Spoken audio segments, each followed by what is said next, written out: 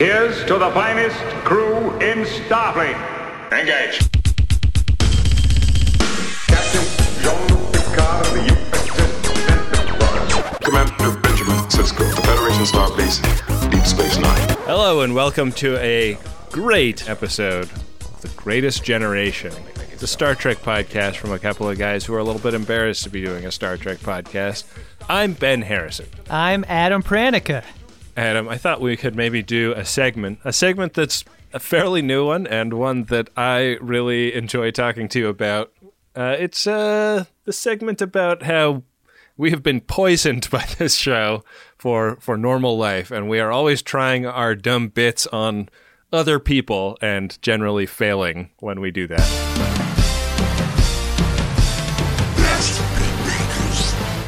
All I do is Bits. no matter what. You're always doing Bits. No matter what. You're always doing Bits. I was doing bits. Bad bit moment. Bad bit moment. Adam, I have a couple of these written down.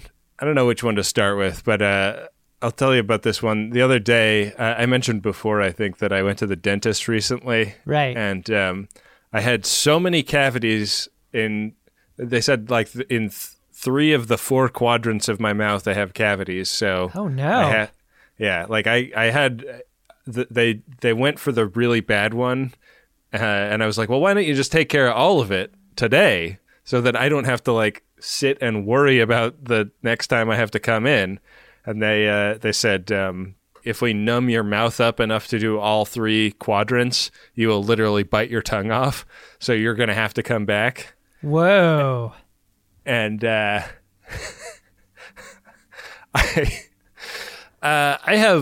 one joke in my life that, you know the scene in Roger Rabbit where Judge Doom knows that he can get Roger out of the hiding place by doing shave and a haircut? Mm-hmm. Like, I have that level of compulsion with this joke. I was like finished with getting my tooth drilled, and I had to go up to the front desk to make my appointment for a couple of weeks from now to get the other 2 cavities taken care of. The lady at the dentist's office suggests a time of 2:30. Oh, God. And like, I'm Roger Rabbit. I can't let that dangle. And I was like, perfect. No better time to go to the dentist, right? All I do is Bits. no matter what. Blank stare. She's just like, it meant nothing to her. It was like a character in Westworld. That doesn't sound like anything to me. Why else do you get into the dentistry game, if not for that? I know! The world is your joke oyster if you work at a dentist, especially if you work in scheduling at a dentist's office. The way I see it, the scheduler is morally obligated to laugh at that joke. All I do is Bits. no matter what. Wow. I'm the only person in the world that molarly obligated would ever work on. Yeah. So I, as if, just to add insult to injury, I was already in a great deal of pain that day, and then I tried my favorite dentist's office 2:30 joke while my tooth was actually hurting, and I got nothing. Oof. I'm sorry, Ben. I hope sharing that gives you some comfort. Do you have anything you need to get off your chest? I recently went back to the restaurant that you and I went to the last time you were up here. There's a great restaurant in Seattle called June Baby. Great restaurant. And it's not a place I go to a lot because it's a place that's very hard to get into. They're super booked. And so I was pretty jazzed to have made a reservation there a few days ago. Yeah. And my wife and I went. And, you check in at the check-in booth, as you do in most restaurants of this kind. And when I was approached by the host, I mentioned that I had a 7:45 appointment. Uh-huh. And the react shot was just like the head tilt. The head tilt that I was expecting for having misspoken in that way. And I was like, I know this isn't a medical procedure, but it could be. All I do is Bits. no matter what. And it was like your interaction, Ben. I got nothing. Like I'm talking to myself. Yeah. Like they weren't even there. Yeah. Having worked in a restaurant only briefly, I know that the folks that work the hosting table probably hear everything. Yeah. Yeah, so this couldn't have been the first time, right? Well, yeah, like, I mean, like, I was on the other side of this equation when I worked at a restaurant. Like, I was the guy that thought he was fucking hilarious as a busboy going, you want me to box that up for you while I was picking up somebody's plate that they'd eaten clean? Yeah.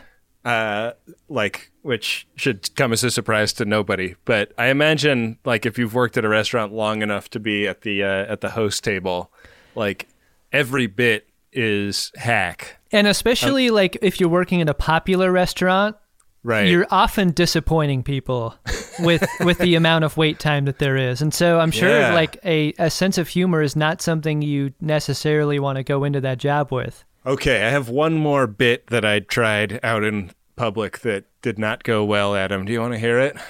Yeah, lay it on me. Okay, so a couple of weekends ago, a close friend of my wife's is a fine artist, and she's primarily a painter, but she had designed like a dance performance around a new series of paintings. So we had invites to go to this like art opening that was also a performance, and it was a really cool performance, and we really had a great time. But it was in like a part of town that artists can still afford to rent spaces kind of area. So Skid Row? It wasn't like dicey, but it was definitely like kind of industrial and definitely not like a super well lit part of town, you know, pulling in and like parking after dark. We were like, where is this? Like, where are we going?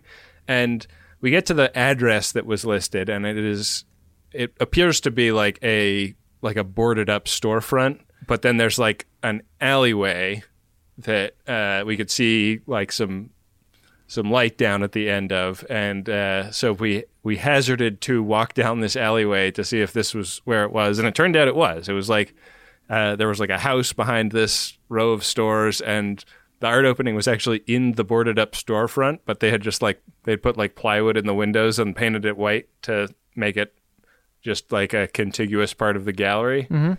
And but it was just like, it was like a very like, I was a little uneasy. I wasn't sure if we were safe or you know, I didn't really know where we were. And then we're back there, and it's just like a bunch of artists and like dancers getting ready for the dance performance, and other people that are there to attend. So it was chill, but like we walked into the gallery space and they were kind of setting up, and it was clear that they kind of needed the room clear. And we went outside, and so in this alley, somebody had one of those 55-gallon oil drums with the lid pulled off, and they were like burning scrap wood in the oil drum, like that scene with Frank Stallone in Rocky. Right.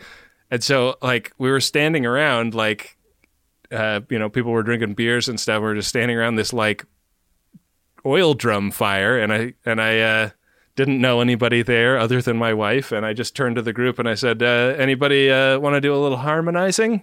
Oh, fuck. All I do is Bits. no matter what. And this guy is like walking some more scrap Take wood you over back. to yeah. Take you back. Yeah. This guy walks over to put a few more pieces of scrap wood in the drum, and he makes direct eye contact with me, and says, "Oh, you think it would be a funny bit to do a little singing?" Oh, shit. Just fucking ripped me apart right in front of everybody. Like We've talked a lot about this before, Ben. The biggest weapon against a bit is just describing the bit that just happened back at the bit person. Boy, I have never had the door slammed rough. on my dick that hard before. Wow. It was insane. Wow. Yeah. Like, and like, I think that I can acknowledge that it was like probably a hack bit, like the restaurant host person whose job it is to disappoint people. If you're an artist that routinely has openings at your event space, and one of the things that you're into is burning broken up frames from paintings that didn't go well in a 55-gallon oil drum, you've probably had people come up to you and try the Take You Back Frank Stallone harmonizing bit a million times. But I didn't know that guy, you know? I didn't know if he was there as an attendee or if he owned the place or what, you know? Good for you for not hitting back. I don't know that I would have been able to resist being a fucking asshole to that person in response. Well, you know me, Adam. Everything feels like my fault to me, no matter what. Yeah. So. Wow. You didn't even think about kicking over his burn barrel? Yeah. I did not. I managed to resist all of the temptation that he had given me. The halibut that you brought for the potluck, you just lower into the flames. Enjoy this potpourri, asshole. Wow. Well, eventually we'll tell a bit story that has a happy ending, but one where it actually worked. Yeah, 3 real crushers there. Would you have tried that bit, Adam? Like, is your filter good enough to, like, tell you not to let that kind of crack leave your mouth in a situation like that? Here's the thing. Like, I am self-conscious enough about my Rocky fandom that I wouldn't just let that slip in mixed company. So I probably would have kept that to myself, to be honest. Wow. Yeah. Oh, that's really interesting. Yeah. I didn't even think of the Rocky fandom aspect of it. I mean, you and John have so shamed me on our hit podcast Friendly Fire for my stated interest in Sylvester Stallone films that anymore I can't really betray my true feelings in that way. Wow. Even for a bit. Well, my face is very red, and I would like to talk about anything else. Do you want to get into the episode we came here to discuss today? Let's do it, Ben. Let's do it. It's season 4 of Star Trek Deep Space Nine and episode 4. It's called Indiscretion. Do you realize how incredible this is? No, of course you don't. And it's the first episode directed by LeVar Burton. Really? I did not notice that. Bullshit, man. It's just bullshit. Or the first Deep Space Nine episode directed by LeVar Burton. And Ben, this brings together a kind of, I've talked about conflict rhombuses before, but there is sort of an amazing racial rhombus in play here, which is Deep Space Nine is a show now with 2 black lead characters. This episode is directed by a black director who himself was a significant trailblazer for representation on television. And it's a show that often depicts a black family unit and now is depicting a black romantic relationship. It feels historical here. Yeah. I mean, with Geordi and Worf on TNG, that was at least a fragment of that situation was in play. But this is taking it to a whole nother level, and I think that's a great point. It feels like that slot machine in Vegas that doesn't have like 3 things; it has like 6 things, and right. we've hit like 6 things on this episode. There was a recent episode of The Flophouse where Elliot Kalin was talking about the film "Can You Ever Forgive Me?" the Melissa McCarthy film that came out last year, and one thing that he said that really stuck in my head was that, like, the characters are gay, but that it's not a movie about the characters' gayness. It's about a thing that they experience, and that they are gay is as incidental to their experience as that another character from film being straight would be. Right. And I think that that's something that's kind of interesting to observe about Deep Space Nine at this point, is that, like, it is not self-consciously trying to point at all the black characters and, like, make a big deal out of that. It's just they happen to be black, and that's an aspect of their character and an aspect of their character that's being honored, but it's not the main thing about them. It's not being called attention to in a, hey, look at this kind of way. Right, and it's not, they're not being collapsed into that as being like their primary character trait. It is an aspect of their characters. Right. This is going to, for all of that being stated, this is an episode that is primarily about Kira. Yeah, but an episode that does delve back into some race issues that that this show has explored before, which is the idea of Cardassian and Bajoran romance. But I don't want to get too far ahead of myself. Worf has gotten a big promotion to be the telephone operator on the station. Major, you have an incoming transmission from a Raska Karn. Persistent, loud, ringy telephone. The solution? Answering machine. Believe it or not, I'm not home. This is that guy that played finger plugs with Data, right? It sure is, Ben. It's a Kohlrami. Yeah. He's a Kohlrami of the cow milking game. He's a real Star Trek that guy. I think he was also on an episode of Star Trek Enterprise, not to mention Total Recall. He's really great. Yeah, he's a lot of fun. In this episode, couldn't be more different from Kohlrami. He's he's got kind of like Hesher haircut, male pattern baldness, and he's kind of a Bajoran outlaw / scrapper. You know? Yeah. He works in the Star Trek universe in a place that you and I have often talked about wanting to know more about as a scrapper. We love Wrecking Yard Guy in TNG. We love Scrapyard Guy here. Yeah. You know the family in Making a Murderer? Mm-hmm. Yeah. He kind of feels like he's cut from a similar cloth to them, but for space. Yeah, well put.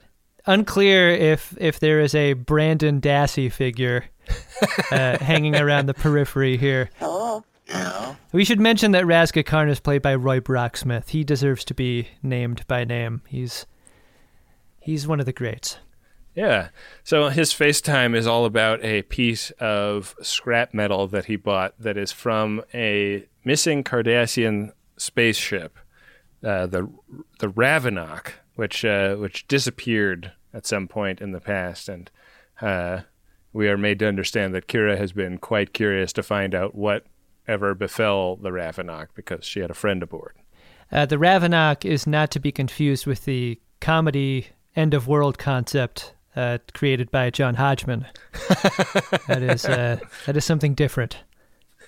Or the Thor movie that came out a couple years ago. Thor Ravenok, not a thing. Don't search for it on Netflix. It's not on there. Right.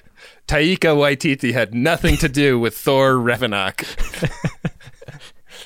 Did you know that Netflix took down Hodgman's stand-up special because they didn't want people to watch it accidentally when they were trying to watch Thor Ragnarok? No. I heard him talking about that on a podcast. That is crazy. Wait, pants. Are you fucking serious? I thought that was a bit. Really? No, that's a real thing. I know I'm always doing bits, but right now I'm telling you a thing I heard Hodgman say on one of on a podcast. That's pretty shitty. Yeah. I know. That's a great stand-up special. It is. Yeah, I saw that live, and then I love that. I've been fortunate enough to see a couple of touring stand-ups do their Netflix special live and then see it later on Netflix, and that was one of them. That's really fun. Yeah. Kira has like her customary what's going on W/R/T crime meetings with Odo later, and he notices that she's a little distracted. Outside the window, Worf is like, "Hey, can I join?" I see a spare seat in there. You guys. I put all the phone calls to voicemail. I'm actually very free.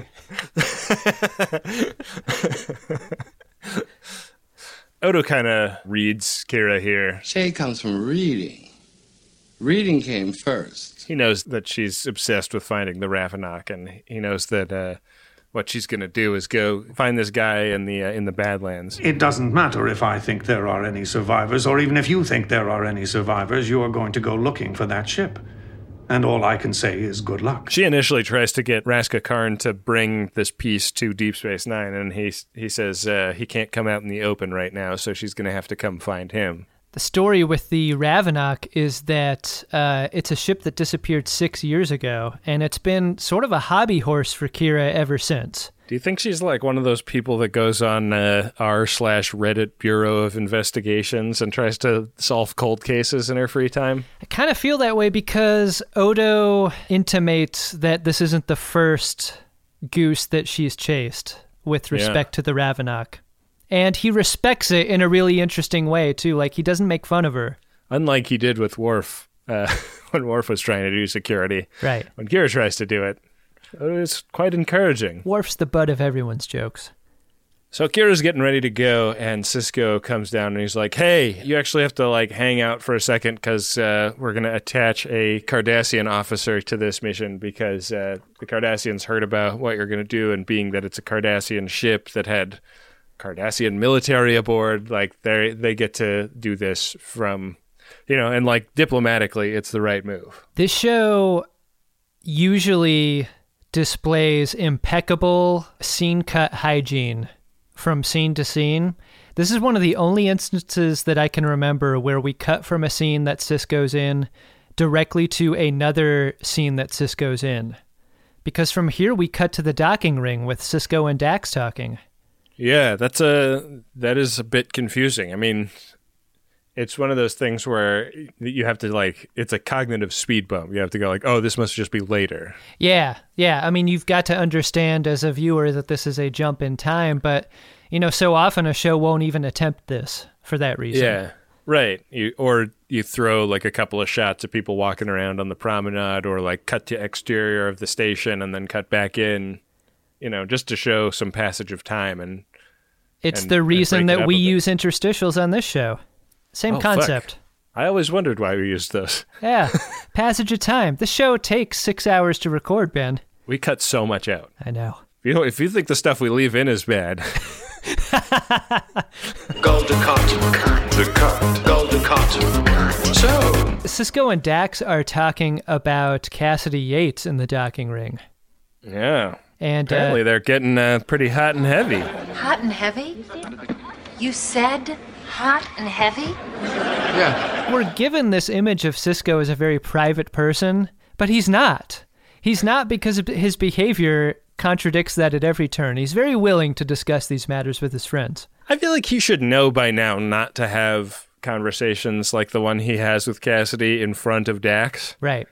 Because Dax has demonstrated herself on many occasions not to be trusted with shit like this, because she is always going to push you to be, like, more emotionally vulnerable for the lulz. Right. Yeah. The thing they're talking about is that Cassidy Yates has applied for the Bajoran Ministry of Commerce job, which is a job that would make living on the station and working in the quadrant possible. So all those long trips that she used to take, where she'd be gone for months and months at a time, would come to an end. She'd be a local. And that would put her in near constant proximity to Ben Sisko, and he does not exactly have a poker face when this idea is laid at his feet. He is very obviously intimidated by the potential of that. Yeah. So Cassidy Yates walks out and is like, great, well, I got the interview coming up. Looking forward to it. And Dax turns to Sisko and basically giggles that she's found out that Cassidy Yates is serious about Ben. Ben Sisko's suffering is amusing to Dax, clearly. It always has been. Yeah. Back at Ops, ahead of Kira's trip, the chaperone is about to beam aboard and requests to be beamed directly to Ops. And who is the last person you think Kira wants to see in this moment? The person that brings their timpani drum along with them. It's Gul Dukat. Yeah. You never bring a drum on an away mission, Ben. You don't want to do it. Everybody knows that. It's like giving your friends' kids a musical instrument as a gift. It's a real fuck you, isn't it? So we get a very long two-person scene, just a dialogue scene between Dukat and Kira as they head out for the Badlands. It's kind of, Kira got stuck next to a chatty person on a transcontinental flight. Hello there. Are you two heading for Las Vegas? And Dukat, I mean, we've seen Dukat in these circumstances before. He doesn't really get the hint. Part of this falls at Kira's feet a little bit because the first beat of this scene is her kind of laying out ground rules, like, this is my mission, I'm in command, you're going to have to kind of do what I say. And those feel like ground rules that you might have wanted to lay down before you left the station. Yeah. You know? Like, I don't know that I go on a two-person road trip like this without kind of getting a sense of how much buy-in I have on ground rules before departing. Right. The scene introduces a conflict right away because the thing that they are both chasing is personal to them for different reasons, because the Ravenok was under Dukat's command, and that is the way that he is choosing at this moment in time to present his personal relationship to the mission. And Lorit Akram's... is that how you pronounce that? I think it probably is. Lorit Akram is the associate of Kira, and that's the man who recruited Kira into the Shakar resistance cell that she had such a good haircut for back in the day. Yeah. So, so if she ever wants that haircut again, she's going to have to find Lorit Akram. Lorit Akram. I see. I mean, and then she's going to have to go through that awkward phase where she grows it out, and it's kind of like a weird middle length that doesn't look like anything. Right.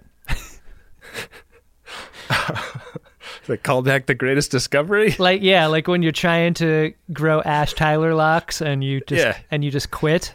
Yeah, you punch out like 2 weeks away from being long enough. Yeah. One awkward moment in this scene is Dukat makes a case that the Bajorans are better off having been at war with the Cardassians. Eee. It's a weird scene. He's saying like Bajoran steel was hardened in the crucible of the Cardassian occupation. Yeah, I don't think Kira is ready to accept this. No, it's a terrible observation. It's very like colonial chauvinism character moment for Dukat, and I think that it is in keeping with his character. I agree. Like, as disgusting as the sentiment is, I think it's totally appropriate for him to have aired it. Yeah, he goes from being merely a chatty seatmate on a transcontinental flight to like the seatmate that wants to tell you about something they read in a Glenn Beck book. Boy, speaking of things that should probably be phrased differently, there is a dinner going on in Sisko's quarters between Cassidy and Ben Sisko, where Cassidy shares she gets the job, which should be great news. But what Ben Sisko says is a little less than enthusiastic. He's got that big step energy. Yeah. Because, again, he cannot conceal his misgivings about this new situation. And this is a real thing that happens in relationships, like an economic force or some other external force like hastens the progression of moments in a way that makes one or the other or both partners uncomfortable. It's like what happens when the seduction catches the car, right? There's like that real moment of truth where you need to transition from that into whatever happens next. I just get horny for things.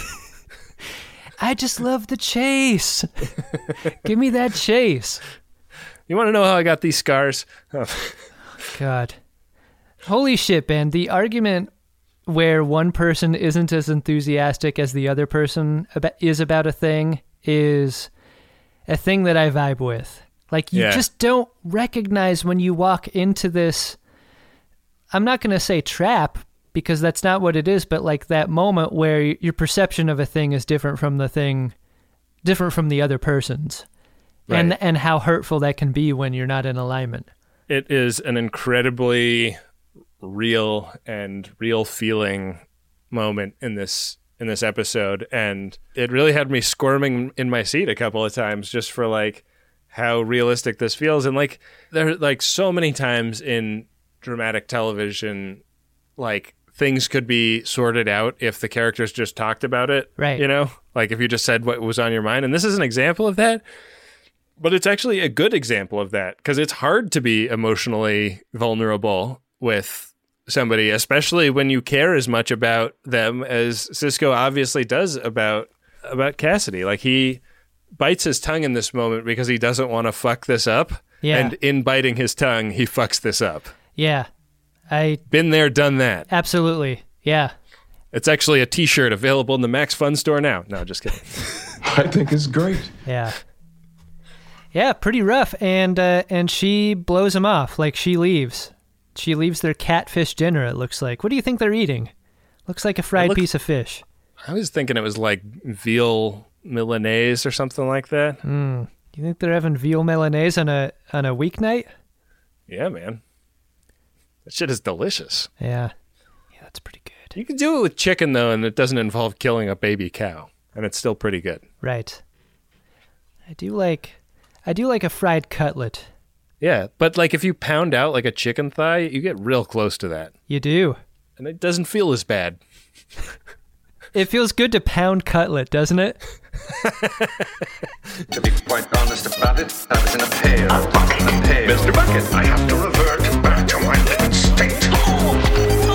I don't use the bucket anymore. The runabout shows up in the Badlands, where Kira is meeting up with her buddy Razka, who has a big bent-up piece of metal for her, and Dukat pretty quickly verifies that it's a piece of Cardassian hardware. Why didn't you tell me you were bringing him along? But this is just the first clue, because Razka Karn bought it from a Ferengi, and he actually paid the Ferengi's crew off to tell him just exactly where he made the salvage. It was in orbit of planet Dozoria. I really love Razka in this scene. He's sort of like if Han Solo were played by Wayne Knight instead of, you know? Like, he's got all the gravitas of Han Solo, but, like, come on, It's Razka. Yeah, Princess Leia says, I love you, and it cuts back to Razka going, you didn't say the magic word. Yeah. Yeah, he's pretty great. He's got big Newman energy here. Dozoria! We've got Dozoria here! See, nobody cares. Yeah, this is a moment of inflection in the episode, because when Dukat waves his tricorder over it, he confirms the suspicion that this is a part from the ship they're looking for, and Razka says that the rest of those parts could very well be on Dozoria, and it's just a trip away in the runabout. Yeah. So, like, in pretty short order, Kira and Dukat are, like, running around on sand dunes. Yeah. This is a really, like, super exotic location for Star Trek, I feel like. Really fun. And there's, like, a great big wrecked starship set in the sand dunes. There's a visual language here I'm sure that you got right away, Ben, which is, like, exposure blowout frequently means hot, right? Like they're on a hot planet. And you can tell because all the whites are very blown out in all of these scenes. Then why'd you move back to Massachusetts? I was born in Brooklyn. On top of that visual language, like they are always walking on an uncomfortable angle in these scenes. And that just serves to like really ratchet up the tension between the two characters. I noticed that they went handheld in a lot of scenes that would usually be locked off, like the two shots of them just talking to each other. They're moving subtly, but like they're not stable in a way that makes you feel uncomfortable with these characters. You never feel settled. Yeah. When the camera is floating like that. It's because the tripod's sinking, Ben. Yeah. Well, I think probably also LeVar Burton makes intentional choices like this to ratchet that tension up. Yeah, I know. I was joking. All I do is bits. No matter what. I mean, they find the crash ship on Dozoria and a circle of 12 graves, which is far fewer than the ship's complement. So it seems like a real.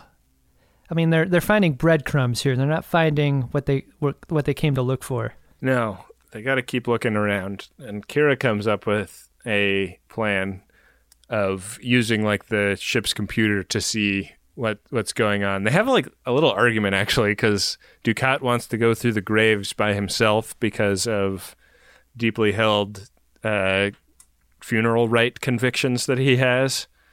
And so he kind of talks Kira into giving him some time and space. And she says she'll be able to identify any Bajorans among the bunch by their jewelry, their ear jewelry. I love how differently they approach this because, I mean, there are Cardassians and Bajorans buried in the Circle of 12. And what we find out later is that, like, Dukat has dug up Bajoran bodies and removed their earrings, like their ear jewelry. And I guess, like... Like, Dukat makes the case that, like, our cultures have different views on, like, the vessel of a body and its importance after death. But still, right. Like, he's been rummaging around in those burial plots, and it's fine. Yeah. What was that red stuff? Was that guts? Or was it, like, robes from, like, a Bajoran religious figure? I felt like they were implied guts, but they wouldn't be red if they were guts, right? They would be like much more desiccated. Yeah. I couldn't figure that out. No. But anyways, the guy that Kira is looking for is not among them. But perhaps more startlingly, we come to understand that somebody that Dukat was looking for is among them. This was a lady that he had a romantic entanglement with when he was the head of the occupation of Bajor, but this woman was Bajoran. Right. Yeah.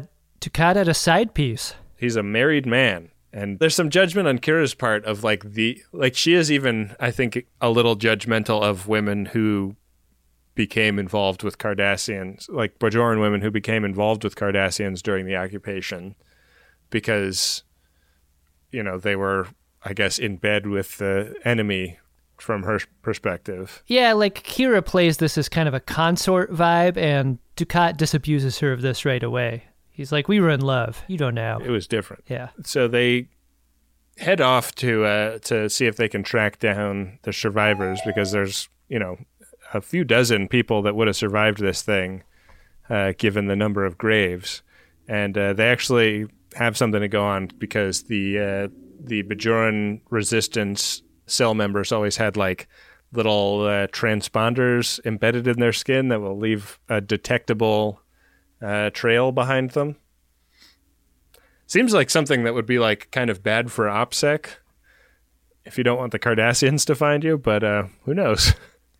It's weird. There sure is an asymmetry in intelligence, right? Like earlier on, Kira's like, I've got all the command codes for the 6-year-old computer. That's cool. It's an older code, sir, but it checks out. And then when she shares this knowledge with Dukat, he's like, oh, I had no idea.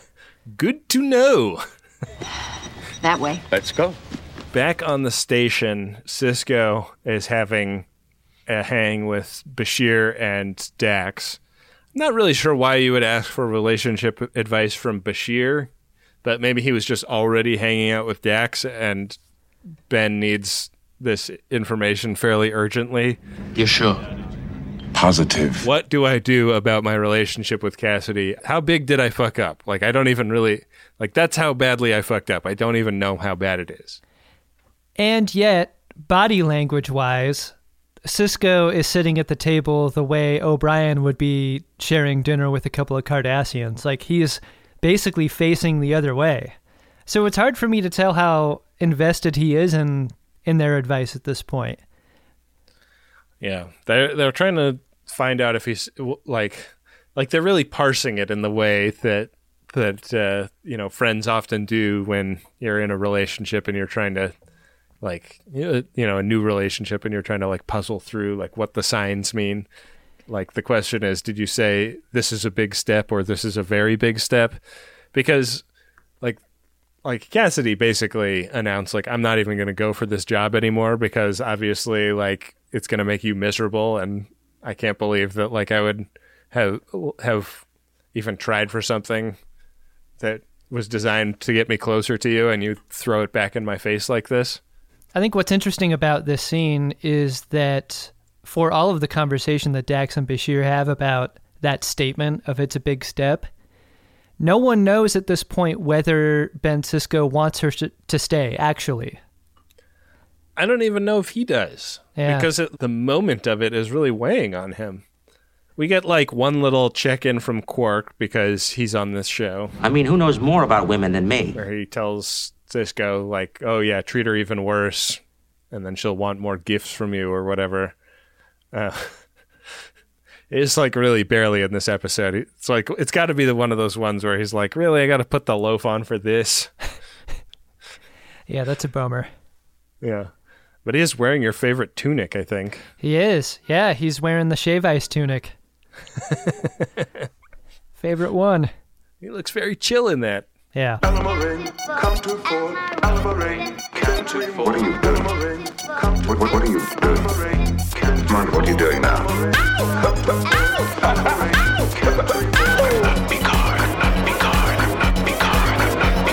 Exactly. Back on Dozoria, Loret's earring is not among those found, among the buried by Dukat. And as Dukat grieves the death of his lover, it's clear that among those missing may be a daughter that he had with Tora. And so the hunt is still very much alive, right? Because Dukat makes it clear that he needs to find his daughter in order to kill her. And Kira very much wants to prevent this from happening. You don't have to take her back to Cardassia with you. Let me take her to Bajor. They've had like some weird bonding at this point. Like they're camping out overnight in a cave, and like Dukat sits down on like an 8-inch long needle, which like it seems like that would be like a trip-ending injury, but instead it's like a belly laugh moment for both of them. Right. And then like that scene kind of turns into, oh yeah, like when we find all these people, like I had a war baby. She will be among them as a teenager now. I'm gonna kill her. And it's like the like pendulum swing in this episode is Kira is horrified to find out that she's gonna have to go on this mission with Dukat, to them like actually connecting and bonding a little bit in a way that like I really felt like, oh, this is going to wind up being about Dukat loving Kira.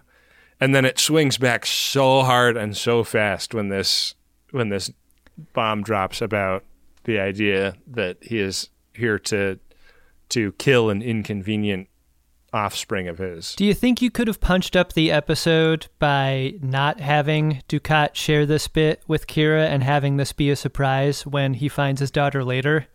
I kind of think so. Wow. Like you have him turn over in his sleeping bag to commercial with a dun dun dun, and you can be told that there's something more to Dukat's story without him having to spill the beans entirely in this scene, I think.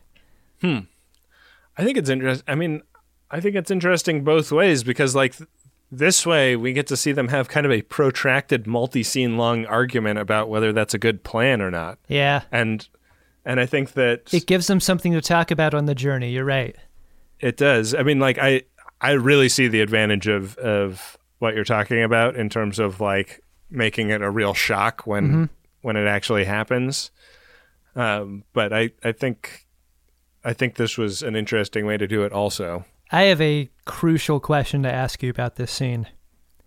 If Dukat ran the dermal generator over his butthole, would it close? Like, how careful do you need to be with this thing? Does it close any hole? Wow. I kind of think it does. Like, how could it discriminate among holes? To a dermal regenerator, every hole needs to be closed. To a hammer. Yeah. That's where I was going with that. Everything looks like a nail. Yep. You could really get into trouble with that thing. Yeah, you could reenact that scene from The Matrix where Neo's mouth closes. Yeah. Yeah, that could be a big problem. Dukat's never used that thing before. You don't think he's ever taken a dump? Very funny. I'm talking about using a dermal regenerator. Like, yeah, that's... I gotcha. All right. He doesn't even know how to turn it on. His butthole either.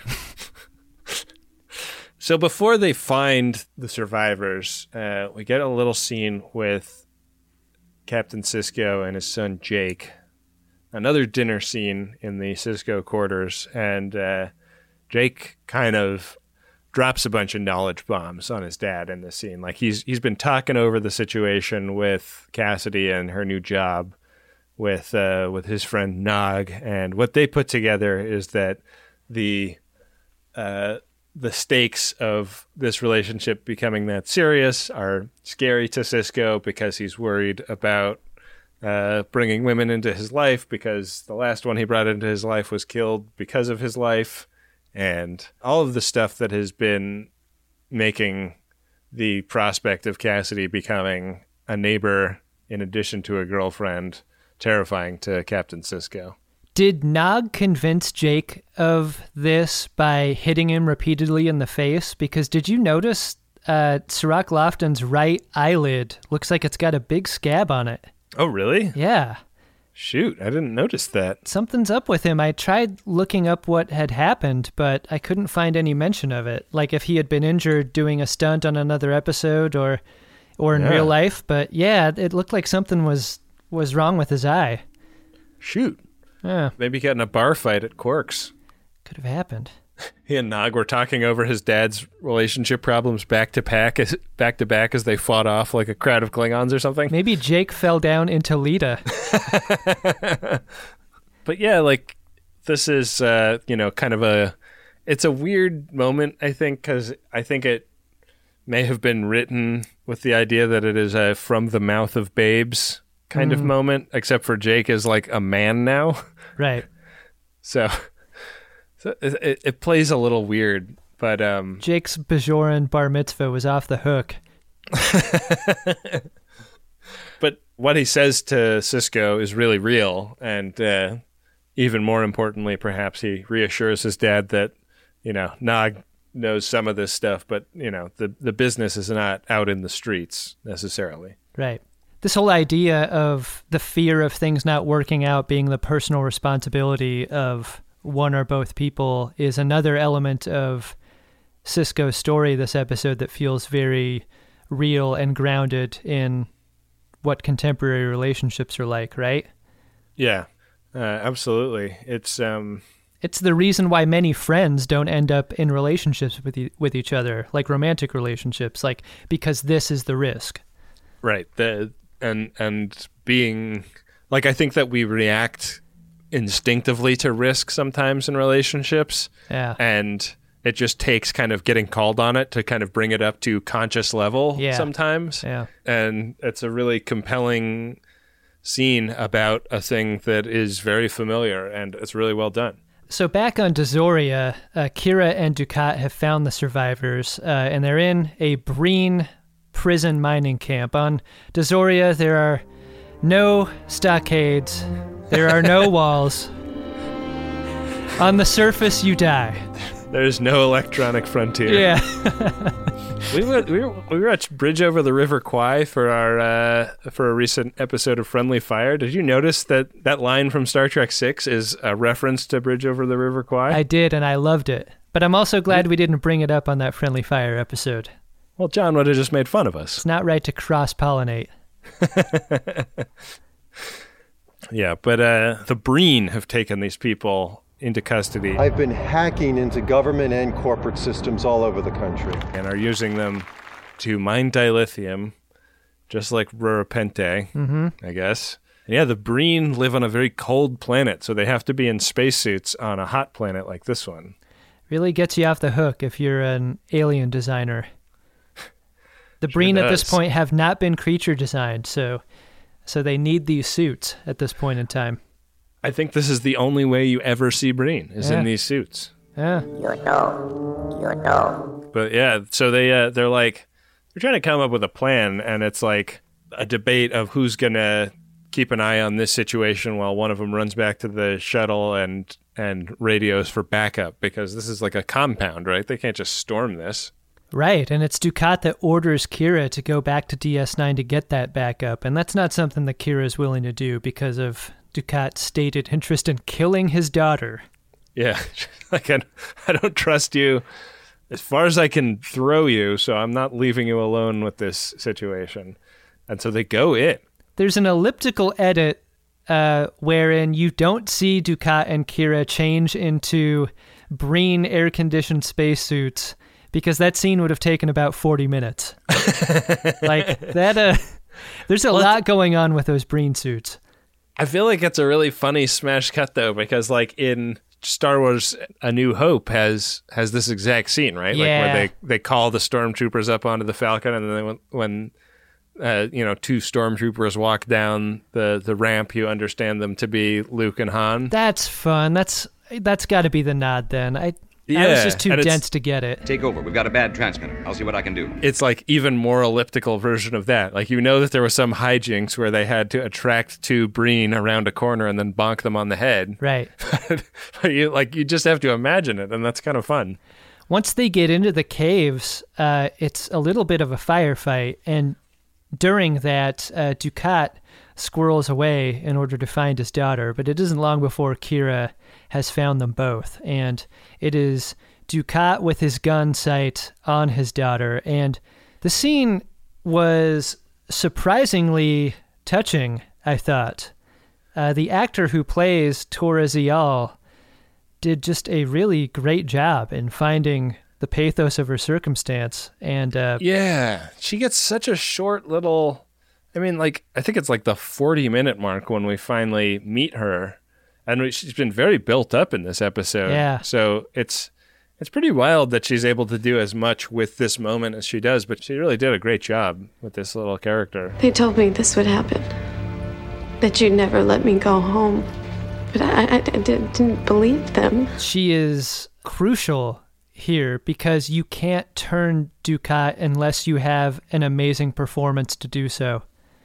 And hers qualifies. She's like less scandalized by this than Kira in a weird way. Yeah, Kira, who has been relegated to, I mean, she's in the triangle, like she's in the John Woo scene of gun on one person and then gun on another. Whee! What a predicament! I think it's pretty clear to her early on that there's a chance of this being resolved non-violently. And it's all because of Dukat's daughter.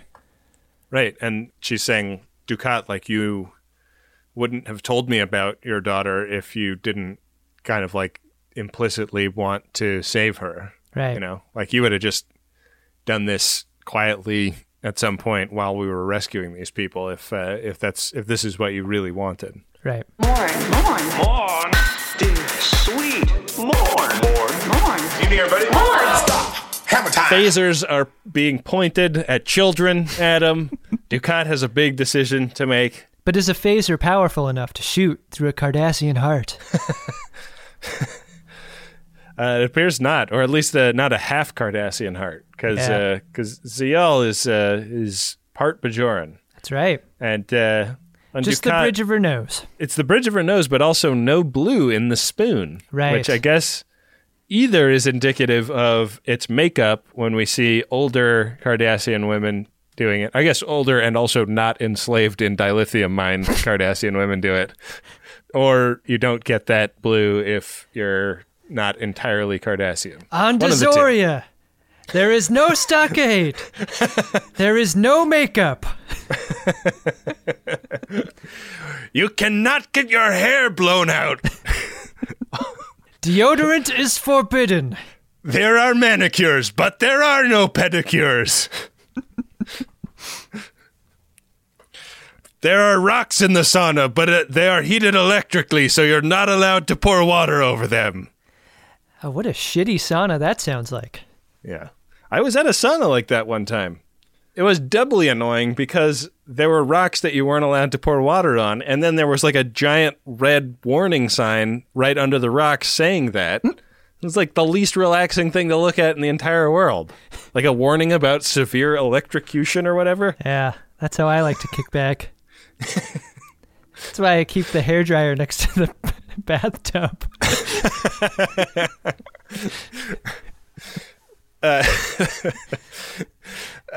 So Dukat does not kill his daughter. Nope. Nice of him. Yeah.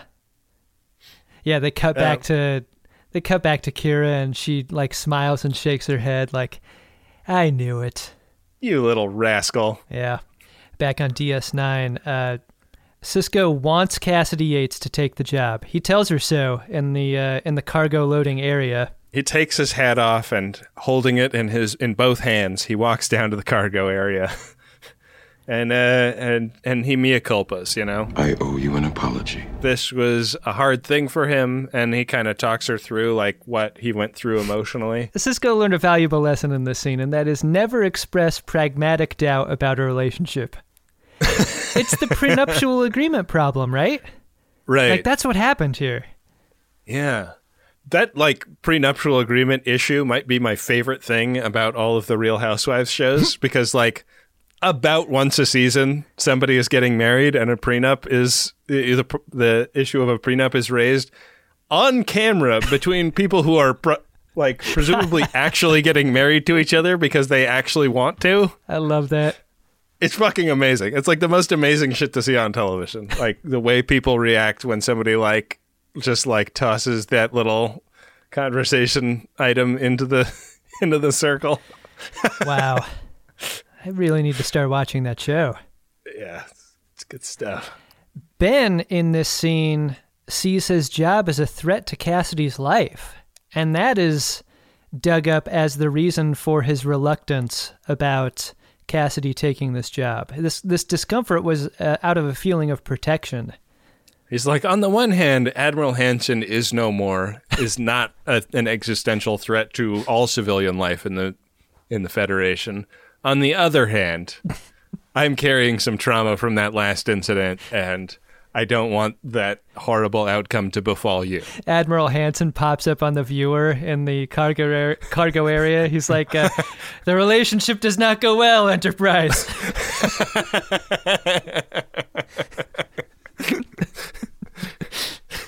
I told you never to call me here.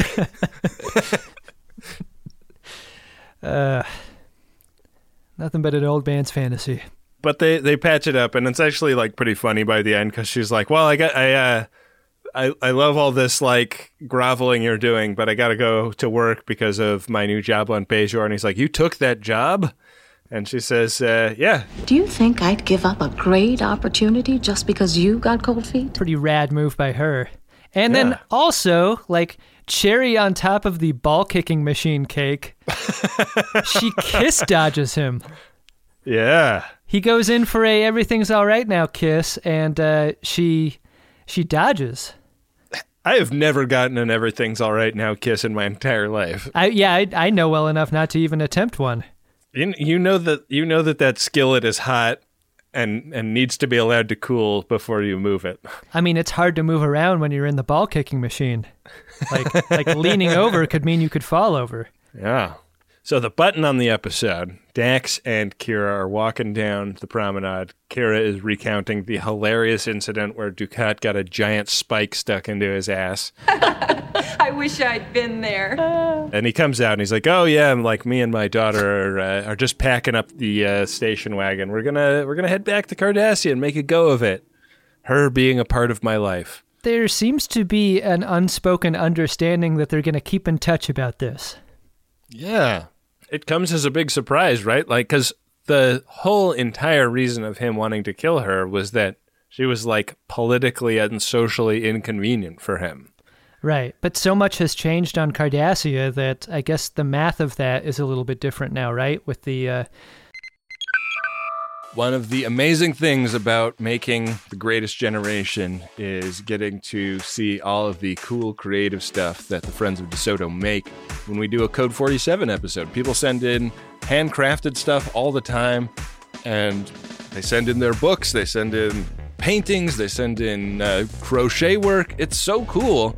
And I want a few more of you to have websites to direct us to in those letters. I want you to put your beautiful work on display for the world so that when we get to look at it, we can tell people where to go to get a look at it themselves.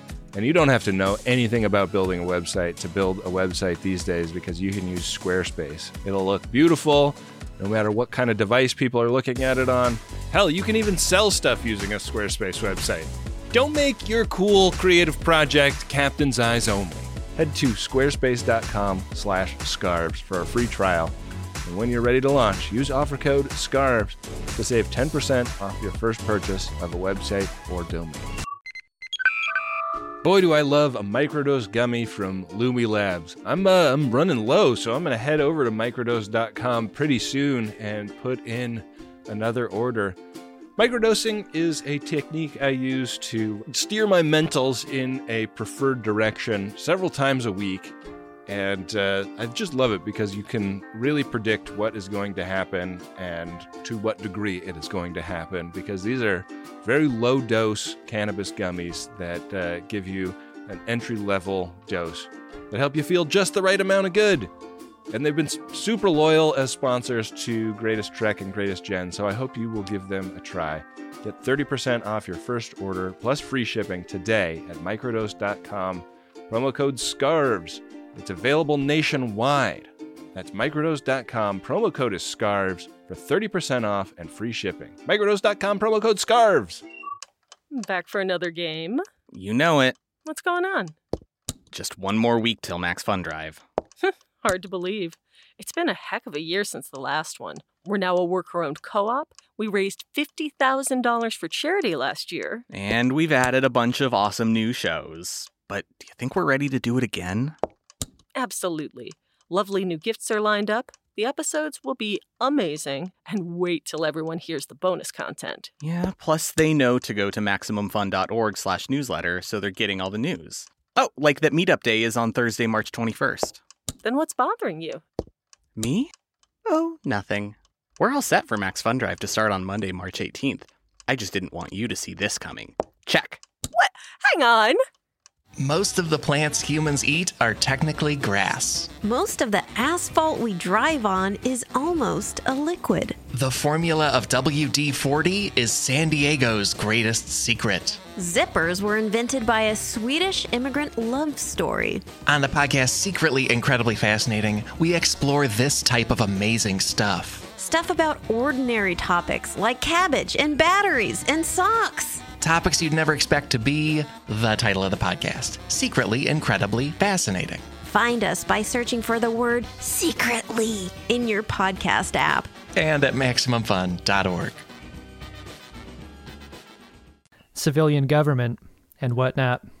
Right. Do you think it matters that Dukat's a legate now and maybe has more power? Is he a legate? Over? Yeah, he's wearing legate. He's wearing a legate top as opposed to the top that he's worn previously. Wow. God, I didn't even realize that. Yeah. Congrats, Dukat. I mean, it's hard. Do you think that happened right at the same moment that Jake was putting the fourth pip on his dad? I know that was confusing, Ben, because most legates we've seen have big, giant beer bellies. Are they Kanar bellies? Oh, yeah. Are they Yamak bellies? On Cardassia? Oh boy, that guy's got a hell of a yamak belly on him. Give me some Kanar with a yamak back. That's how they do it. It sounds gross, but it's actually delicious. Yeah. Yeah, and that sort of brings to light like what the theme of the episode's been about, right? Doing the honest thing is hard. Yeah. Whether or not you're honest with the people you work with, or honest with your society, who may have a problem with your half Bajoran, half Cardassian daughter. For a show that sometimes has A and B stories that don't have anything to do with each other, yeah, these two are really talking to each other, and they are really well drawn, I think. Yeah. Which leads me to a question, Adam. What's that? Did you like this episode? Yeah, I did, and I think it was for the reasons that you most recently stated. Like, I like having that connective tissue between A and B here, and it made the transitions between the two not as jarring as they can sometimes be. I think it's a great Kira episode. Feels like it's been a while since we've gotten one that was so focused on her character, and pairing her with Dukat, I think, is always fun. Yeah, I agree. And the scene where they're laughing with each other is amazing to me. Like, yeah, it really earns a moment where two characters that have just such deep natural antipathy for each other are really drop their guard with each other and have a laugh. And I was like totally drawn into it. I was laughing along with them. I really love that it's not a scene of such catharsis that it fixes their relationship and makes them buddies all of a sudden. Like, it's okay. Right. It's okay to be in conflict with someone and still have that levity. Yeah. That's what made it, I think, feel so grounded in reality. I really liked it for that reason. Like, it wasn't a quick fix. And I also love that it's like one of those episodes that says like, okay, like we have all of this lore to draw on in Star Trek. Like, what could be happening here? And, like bringing in the Breen, like having like all of these, like, it really feels like it uses the universe to its maximum potential to tell this story. Doesn't matter what century you're in. It doesn't matter how far in the future or what kind of alien you are. Butts are always funny. Always. Every time. No Priority 1 messages this week because it's MaxFunDrive 2019 time. Just another quick reminder, go to MaximumFun.org/donate to support the ongoing production of this show. Yeah, if you're listening right now and you haven't done it yet, just like, pause or just fire up your browser while you're listening and get it done. Like, do it while you're thinking about it, because if you forget, you're going to miss out on all of the great pledge gifts and helping us reach our goal. And we don't want you to live with those regrets. The link is going to be in the show notes. Like, if you swipe over an Overcast or something, you're just one click away. Yeah, MaximumFun.org/donate. Do it now. Gotta get that gold press latch. Get that Gold press latch. Am I right? Yeah. Am I right? Gotta get that gold press latch. Get that gold press latch. Platinum. Gold press platinum. That's a lot of yamak sauce. Hey, Adam. What's that, Ben? Did you find yourself a drunk Shimoda? Incredible. Drunk Shimoda! You know what, Ben? I might be more interested in hearing who yours is first. TBH. Okay. I have actually a time signature Shimoda, if you'll indulge me. I will. Lay it on me. If you go to 18 minutes and 8 seconds, we get a shot of Kira and Dukat coming up over a sand dune, and Dukat's pants are so tight that you can actually see what his religion is. Oh, boy. My word, those are snug. You know what's great about that is he's just sort of like arches his back and leans into it. Yeah, he's really pelvis forward. It's like very rare to see these black pants everybody wears on this show lit well enough for this kind of thing, but every so often you get a sense of just how stretchy those pants really are. Wow. I had my own Shimoda, Ben, but yours was so compelling that I'm just going to tear mine up and throw it away. Wow. I'm a daily double for the MaxFunDrive. I'm going with that's right. I'm going with Mark Alamo's dick. It's a MaxFunDrive miracle. Remember the Mark Alamo's dick. He said, wearing his raccoon hat. Yeah. Wow. That's big time. What do we have coming up on the next episode, Ben? The next episode is Season 4, Episode 5, Rejoined. Jadzia Dax must choose between her feelings and the rules of the Trill Society when she is reunited with the wife of one of Dax's previous hosts. Is this Joran's ex-wife? That could be pretty dark, right? She was like complicit in all his crimes? Yeah. Ugh. Wow. Wonder if it goes in that direction. Probably not, though, right? Yikes. Ben, we're on square 80 of the Game of Buttholes, Will of the Prophets.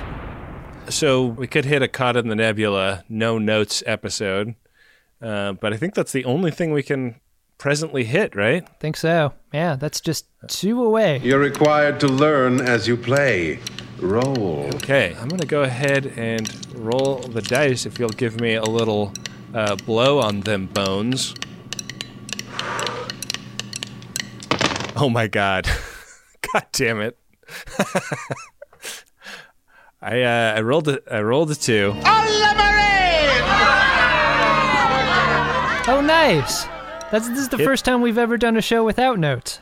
I hit a cut in the nebula. So the next episode, an episode we're doing for the MaxFunDrive, will probably be one of the loosest and most shambolic we've ever done. I'm both terrified and also looking forward to it. Tell you what I am, Ben. I'm grateful. I'm grateful for all the support we've received at MaximumFun.org/donate for the MaxFunDrive. Also grateful for all the help that we get episode to episode to make this thing possible. Yeah, we should thank Dark Materia for our original theme music and Adam Ragusia, who chopped and screwed it to make our contemporary theme music. We really, really appreciate that. Every time we release a new episode, Bill Tilley makes custom trading cards for it, making our jokes funnier. And also JJ Lendl, who creates custom artwork pieces for every episode. Before the episode drops on Monday, you'll find those often on a Saturday or Sunday, the weekend before an ep. We should thank all of the friends of DeSoto out there who, support the show in all of the ways. If you're already a supporter, we really appreciate it. Please consider upgrading your membership during the drive. If you cannot afford to support in any way, we really appreciate just the fact that you listen, and maybe consider heading to Apple Podcasts or wherever you review shows and giving us a nice review. That is a great way to support us also. If you can't afford to support the show this time around, bug a rich person. Yeah. Get them to do it. Yeah, find somebody who's got $5 a month in the budget and make them do it on your behalf. Yeah, find a sponsor. Pay them back later. Yeah. But yeah, in all honesty, this is all possible because of you. Like, the reason we can tour, frankly, in this last year, the show probably would have had to stop if I had been under more financial pressure, because I would have had to get a job of some kind and focus on that, because, we just moved to Los Angeles like 18 months ago, and it has been a big financial pinch for us. The fact that this show was here and helped us be stable financially, even though, we're not living high on the hog or anything, but just like holding on. This show made the case for itself because people support on a monthly basis at MaximumFun.org/donate. Yeah, so no one does a Star Trek podcast to get rich. I'm just saying, like, those are the stakes. Like, the show stops if we don't have support. So that's the truth. If that is a compelling thought to you, like the idea of the show going away, please head to MaximumFun.org/donate right now and do your part to ensure its future. And with that, we'll be back at you next time with another great episode of Star Trek Deep Space Nine and an episode of The Greatest Generation Deep Space Nine. I had a note here for what I would say at this point, but no notes. So I guess we'll just see what next episode is. Oh wow! Oh, you're see, I went meta. You're playing bit chess. Yep. I've got the upper hand now.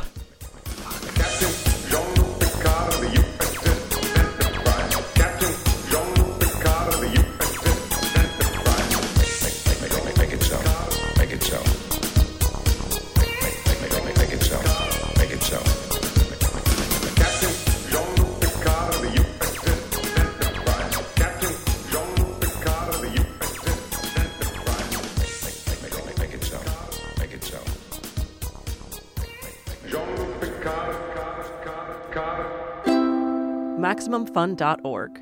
Comedy and culture. Artist owned. Audience supported.